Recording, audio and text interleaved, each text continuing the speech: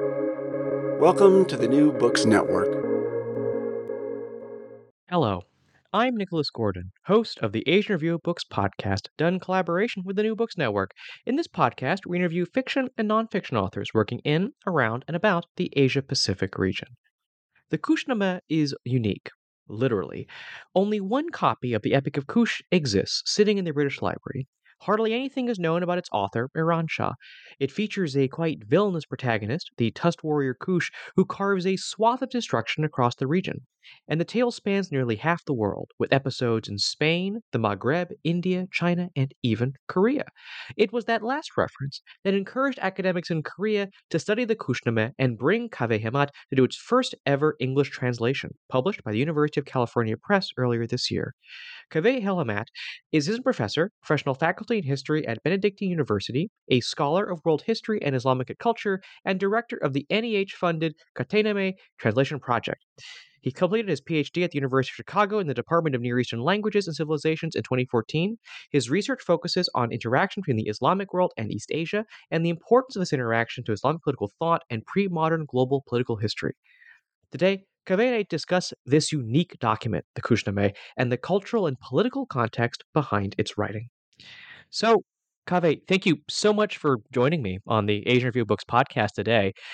Perhaps I'd like to start with what exactly is the Kushnameh, the Epic of Kush?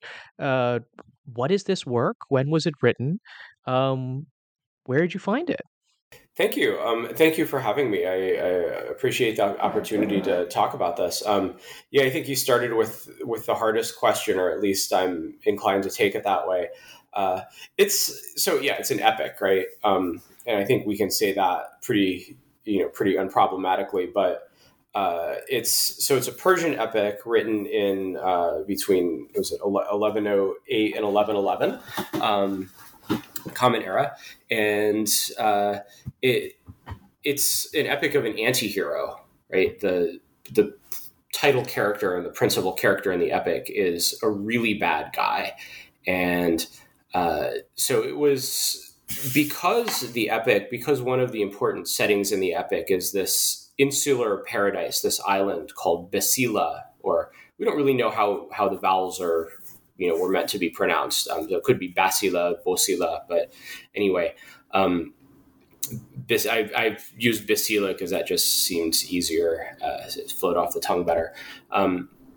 Because one of the main settings in this epic is this insular paradise, Basila, which is a corruption of Silla, an older dynastic name for Korea. It attracted the attention of researchers in Korea, Professor Hisu Lee, namely, and so he started.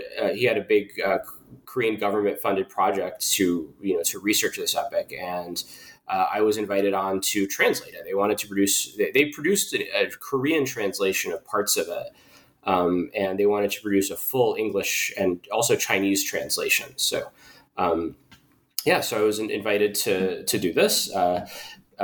I think mostly because of my interest in East Asia, Islamic world interactions. It's my first attempt at translating something anywhere near this size. And and that's how I got started on it. What's Iran, or I guess Persia, what's this part of the world like when this epic was written? Kind of what's the state of its culture, its politics, kind of what is the I guess, what's the state of Persia at this time? Sure. So of course, I mean, one thing I'm sure a lot of readers or listeners will be familiar with is that, national boundaries, national borders don't exist back then, right? But there are regional identities, and there's a good case to be made that some elements of, what eventually became Iranian national consciousness are rooted in the Sasanian Empire that was around from the 200s to the 600s AD, right? So in the 1100s, after the Arab conquest or the Islamic conquest eliminated the Sasanian Empire and took over a lot of the better territories of the Roman Empire, you have this big, in some ways cosmopolitan, empire with Arabic as this new language, and it has governed this big area, right, the Caliphate, for now hundreds of years. And in the 900s, you start to get a political or a resurgence of what you could call Iranian, for lack of a better term, Iranian political identity, right? Local rulers, the caliphs are getting weaker. Local rulers start claiming to be, descended from, the Sasanian kings. And Ferdowsi's great epic of kings, the Kushnameh, is written. It's completed in 1010. And the Persian language, New Persian, is coming back into use, right? So they started writing Persian, the Persian language, a form of Persian. They're different Persian languages. They started writing it in the Arabic alphabet with a lot of Arabic loanwords. Actually, interestingly, the oldest New Persian document we have was a letter written by Jews in Central Asia, right? So, we know that it was not just the language of Muslims, and not just, Iranians is obviously a flexible term. Certainly Jews could be Iranian back then, or Persian speakers. But it wasn't just Zoroastrians. And so by now, fast forward 100 years to the 1100s, and you've got the Seljuk Empire, right? A dynasty with origins in Central Asia, right, who speak Turkic languages, has come in and basically, and there had been Turkic military slaves or slave soldiers before who came in, and their freedmen descendants became powerful rulers. But now you've got the Seljuk state, big, empire takes over kind of the whole Middle East, and that's the political environment he's writing in. Besides that, I mean, I don't know, is that the political environment's important here, because this epic tradition is highly political. Besides that, I mean, you're looking at a period when you're passing from an era when Islam and the states that govern the Islamic world have this really clear connection to the community of Muhammad and his followers. You're going from that kind of a situation to one where they really need to, redefine and create now, an Islamic state, right, as it were, from scratch, right? You don't have people who can say, "Oh, I'm a descendant of, so and so going back to Muhammad." You can't have people who can claim to be caliphs. And so there's all these attempts to define what is, to write about justice and governance and what is a just society, and to kind of recover the bases of, identify the basis of spiritual or, religious authority, right? Religio-political authority. Of course, they're all mixed up. And of course, at the same time, right, that's what you could say is Iran and Central Asia. And by the way, when I'm talking about Iran here, or Persia would be just kind of southwestern Iran, right? But you have the Iranian plateau, right, which is basically the modern day country of Iran. You have Iraq. The geographers back then used to refer to it as the two Iraqs, meaning what we now call Iraq, or most of what we now call Iraq, and kind of, I think, western Iran was the other Iraq, right? So, and then you have, or Persian-speaking Iraq is the way they described it, Iraq Ajam. And then you have present-day Afghanistan and present-day Uzbekistan in that area, Tajikistan, right? Turkmenistan, Central Asia. So all of that is the area we're talking about when we talk about the eastern territories of the Caliphate and the area where the Persian language is being revived. And then, of course, within a couple hundred years, Delhi becomes starts to be a major center of Persian literary production, Delhi in South Asia. And I mean, putting this in a wider Asian context, of course, you can talk about the Song dynasty's economic boom. And there is, of course, maritime trade in this period is really famous, but there's also overland trade between the northern Song and its neighbors in Central Asia. So, yeah, how's that for a setting? And there's a lot there that I want to get into. But maybe let's start with the idea that, you're kind of talking about this is the emergence of, you can call it Persian, you can call it Iranian, like an identity forming. And it seems like this is the Epic of Kush is trying to create this kind of mythical history for that society. And I wonder if you might talk about what I guess what is this kind of history the Epic is trying to create? Yeah. Okay. That gets complicated. So first off, sorry.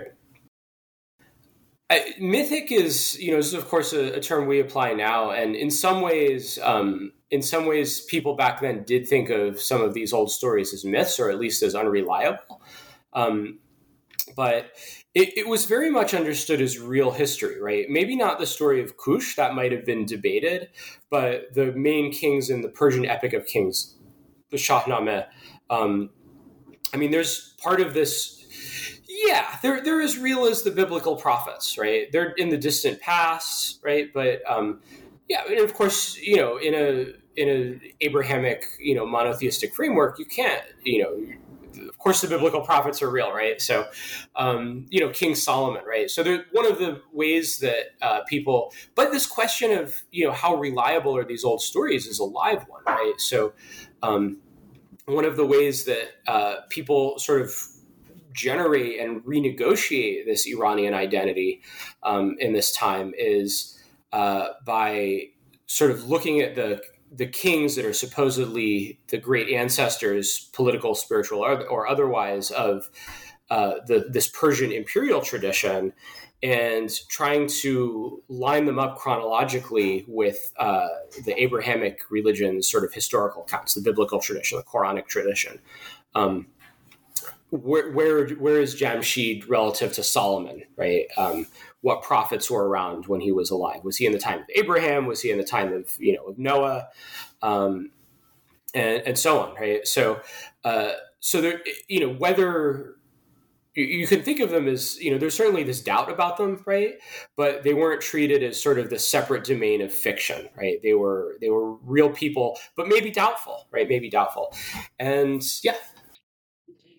Well, let's talk about kind of one of these characters then. You're the protagonist of the Kushnameh, Kush. He is a character, to put it lightly. He's physically distinct. With his tusks. He's not a virtuous character, to put it mildly. Why do you think the story makes him one of its central characters? And and that could tie to the historical aspect of it, but I guess why put Kush front and center? Well, and that's I think the $60,000 question, because if you look at the Shahnameh and you look at what a lot of classical Persian literature, a lot of the epic tradition specifically, is taking these characters from, let's say, the narrative world of the Shahnameh and writing different stories about them, right? And those could be heroic epics like the Epic of Garshasp, right? Who's a hero who fights dragons and kills, giants and monsters and enemies on the battlefield. They could be more in a romance sort of mold, right? So Khosrow and Shirin, the story of Khosrow and Shirin becomes a whole epic that a later poet writes. But they're not anti-hero stories, right? That's not really something we have more than maybe one real other example of that I'm aware of. And it's one theory is that this epic originally started out as stories that kind of delegitimized or demonized the Kushan Empire, who were enemies of the Sasanians back in the 300s, and that the story originated there, and fast forward 700 years later, right, to the 1100s, and there's this this vogue for finding these old stories and kind of modernizing them, right? Rewriting them in verse, in New Persian. And that, basically what the author had was this old story that other people hadn't written before. And he's like, okay, here's something fresh. Here's something new. Let's write this one. But there's other elements of it, right, that don't match, that I don't think are explained by that theory. They're not necessarily incompatible, but they're not explained, right? So Kush spends maybe 2/3, a little under 2/3 of the epic as ruler in the east. But then there's a later part where he's ruler in the west, right? Where he becomes the king of Andalus, which is like basically Spain, Iberia, Portugal, as well as North Africa, right? So is that just an attempt to reconcile the biblical Kush, right, father, I think, of Nimrod, with this other Kushan figure, right? What's going on here? So, and I don't think that just explaining it in terms of the sources is really satisfactory, because I think the author has a little bit of a bigger project here with exploring the meaning of the epic tradition of heroism, right, of kingship, and other themes, right? How does somebody become evil, right? Where does this, this just incredibly evil figure, why is he like that? Why are there monsters? So, yeah. So, and then, and this is a good segue to kind of my next question, which is, but I mean, these kind of discussions of where's evil come from, what does it mean to be a ruler, to be a king, what do you think? What was the epic designed to kind of give these moral lessons to? Maybe moral lessons is too strong a term, but kind of these moral ideas, these political ideas to its readers. So it wasn't just pure entertainment. Listen to all these historical battles, et cetera, et cetera. Yeah, for sure. I mean, I think it's interesting because my feeling about this, reading it and translating it, was that it almost has kind of the pacing of, almost a high fantasy, right? We don't know what's going to happen next, right? I mean, I think there's actually you could argue that there's a pretty substantial building of suspense. I think that maybe almost comes out clearer in a prose, paragraph format prose translation than in the verse, but I think it comes across in the verse as well. And I mean, that's something we'd say about the Shahnameh, right? That Ferdowsi is a consummate storyteller. So I'm gonna give this annoying academic answer and say that these things are all kind of really tied together, actually, right? That you can't separate the narrative art from the morals, right? The aesthetics and the moral lessons are inextricably tied. Yeah, I mean, what's interesting is I think from that angle, I think more so than is the case probably anywhere else in the epic tradition, Iran Shah. By the way, I didn't talk about the author's name, right? But we don't actually know for sure who wrote it. There's some doubt as to whether Iran Shah is actually the author, and his name is spelled 3 different ways in the 4 manuscripts of the one book that names him. Anyway, with that. Bearing that in mind, I think more than anywhere else in the epic tradition, you see in Iran Shah this interest in science, basically, right? And what makes an organism, like a biological organism, develop in a certain way, right? Why is a monster, right? But I think that builds on this other discussion. Why are fish fish? Why are birds birds? This question of natures. Right, of a person having a fundamental nature or character that they tend not to deviate from. Right, they tend to. I mean, that's I think sort of the main thing that we see going on here. Right, the main sort of dramatic axis, let's say, dramatic structure at the beginning is you have these Kush and the descendants of Zahak, right, who is the most evil king in the Shahnameh, and the Jamshidians, right, descendants of Jamshid, descendants and followers of Jamshid, the glorious Sun King, who falls from grace because he claims to be divine. So I think it's this is something that scholarship will need to explore, but I think that's kind of what this epic's about. Is why do we treat some people as fundamentally good, right, and maybe not just people, maybe social groups, right? Just because you mentioned the author, I mean, do we know anything about Iran Shah, the poet who wrote the epic? Really, not a lot. I mean, he dedicates this to his the Seljuk ruler Muhammad ibn Malik Shah, and he just from the invocation, from the preface to the epic, you get the sense that he's been there under, in the court of the Seljuks and the courtly world of the Seljuks for some time.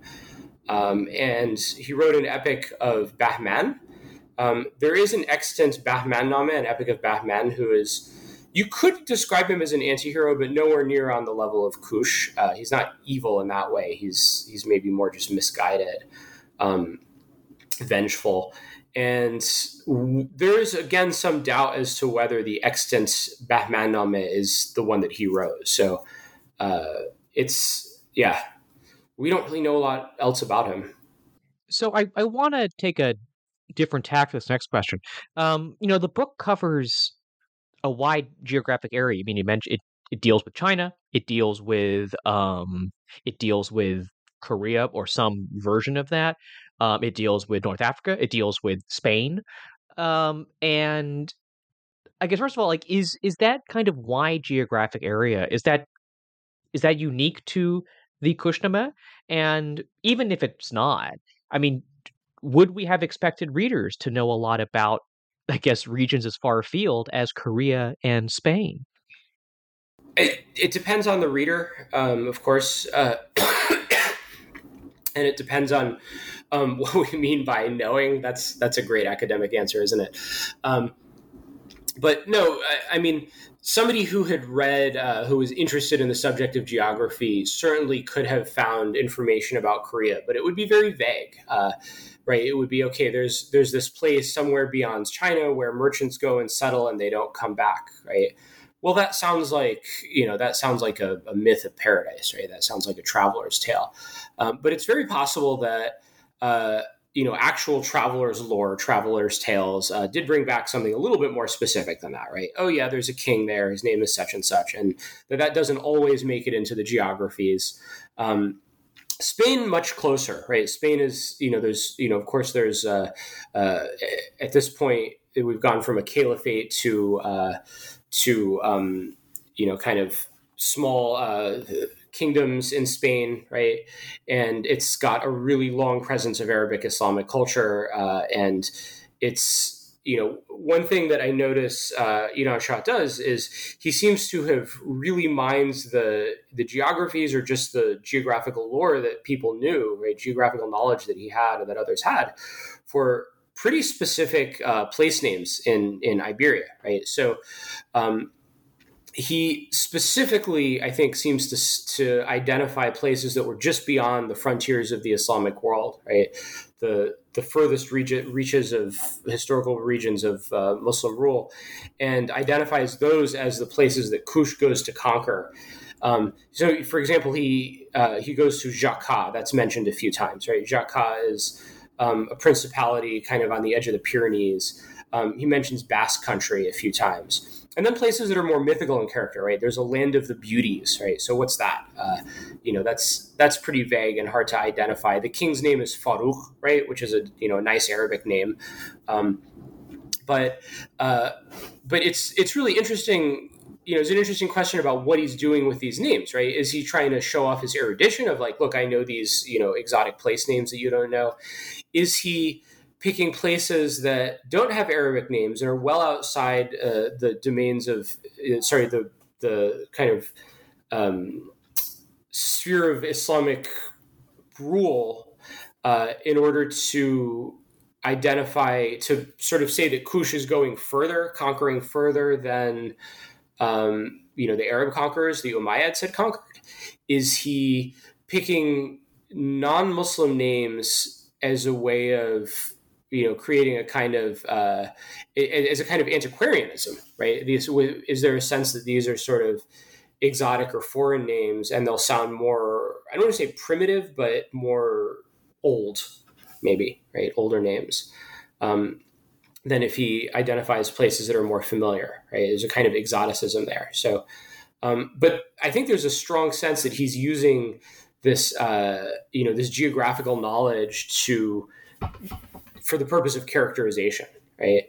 Interestingly, his knowledge of China and other places is less, but he doesn't have as many specific place names within China, although of course he has Chang'an, the big Tang Dynasty capital, which is no longer the capital in this time. But yeah, I mean, this is a world where some of his readers at least will recognize these names. I mean, you got to assume that he's talking to people who aren't going to be. I mean, we just kind of have to assume that, right? We don't know, but we know that they're in the geographies, so they could very well have known these place names. Yeah. And what about Song China? I mean, you mentioned kind of Song China in your introduction. I mean, were there close connections between I guess Persia/Iran and China at this time?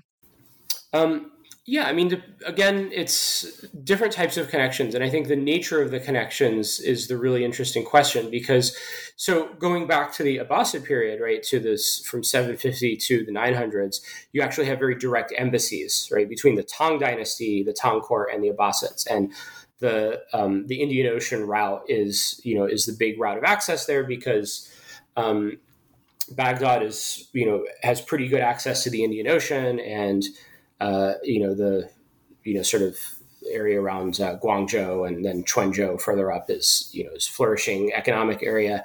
In the Song Dynasty, you don't have those direct embassies. There's first off, where China is and where in the Islamic world they might be communicating with changes, right? So you have Northern Song embassies with the Karakhanids, right, who are a Central Asian power. And, so the interesting question is how is that kind of contact and just contact in goods, right? Movement of goods going to play out differently from an embassy going through the Indian Ocean, right? And I mean, certainly this is a period where China starts to really become proverbial in Persian literature, right? You start getting a lot of references to China as a land of master craftsmen, as a place that, one book that's been translated, Accounts of China and India, really, describes in some detail the services provided by the Chinese state, right? That's in the 800s, but, I think that same kind of idea persists and develops, and in the epic tradition in particular, right, and especially in the later epics after the Kushnameh, right, the Alexander epics, China comes to have an increasingly prominent role, right? That really takes off during the Mongol period, but in this period, it's I think you can already see signs of it, and I think. One interesting thing is that there's a reference to Basila not having been conquered in thousands of years, and that's I think a pretty specific piece of, bearing in mind it's speaking about a place that would be identified more with Korea than with China. I think it's a fairly significant piece of China lore, let's say, right? The image of China that you see attested in much later texts. So, I mean, it's an interesting question, right? Because this idea that Song China was producing almost industrial levels of iron by using burning coal, right? I think that finding was found to be probably overstated, but it was an economic powerhouse. They were burning coal, and producing large amounts of iron. Porcelain is becoming a really big international good, and that's affecting ceramic production all over the Islamic world. So, yeah, I mean, there's a lot of and also right in Quanzhou and other cities. I think Hangzhou in this period and other cities around kind of the southeast coast in Guangzhou. There's an increasing presence of a Muslim diaspora in China, and they're becoming exam candidates. They're sort of becoming part of Chinese society, and pretty important, right? They're pretty important there, and that kind of group is mediating contact with with the Islamic world. So I want to, I think, end our interview by kind of noting. I guess noting something upfront, which is this work has never been translated before now. There's like one copy in the British Library. This translation only kind of came about because it mentions Korea. The Korean academics are very interested in translating this, but it hadn't been translated before now. How much of Persian / Iranian / just history from this region throughout the Middle Ages, which I know is a contested term. How much of this history do we know about? How much of it do you think is still understudied, little understood? It's a great question.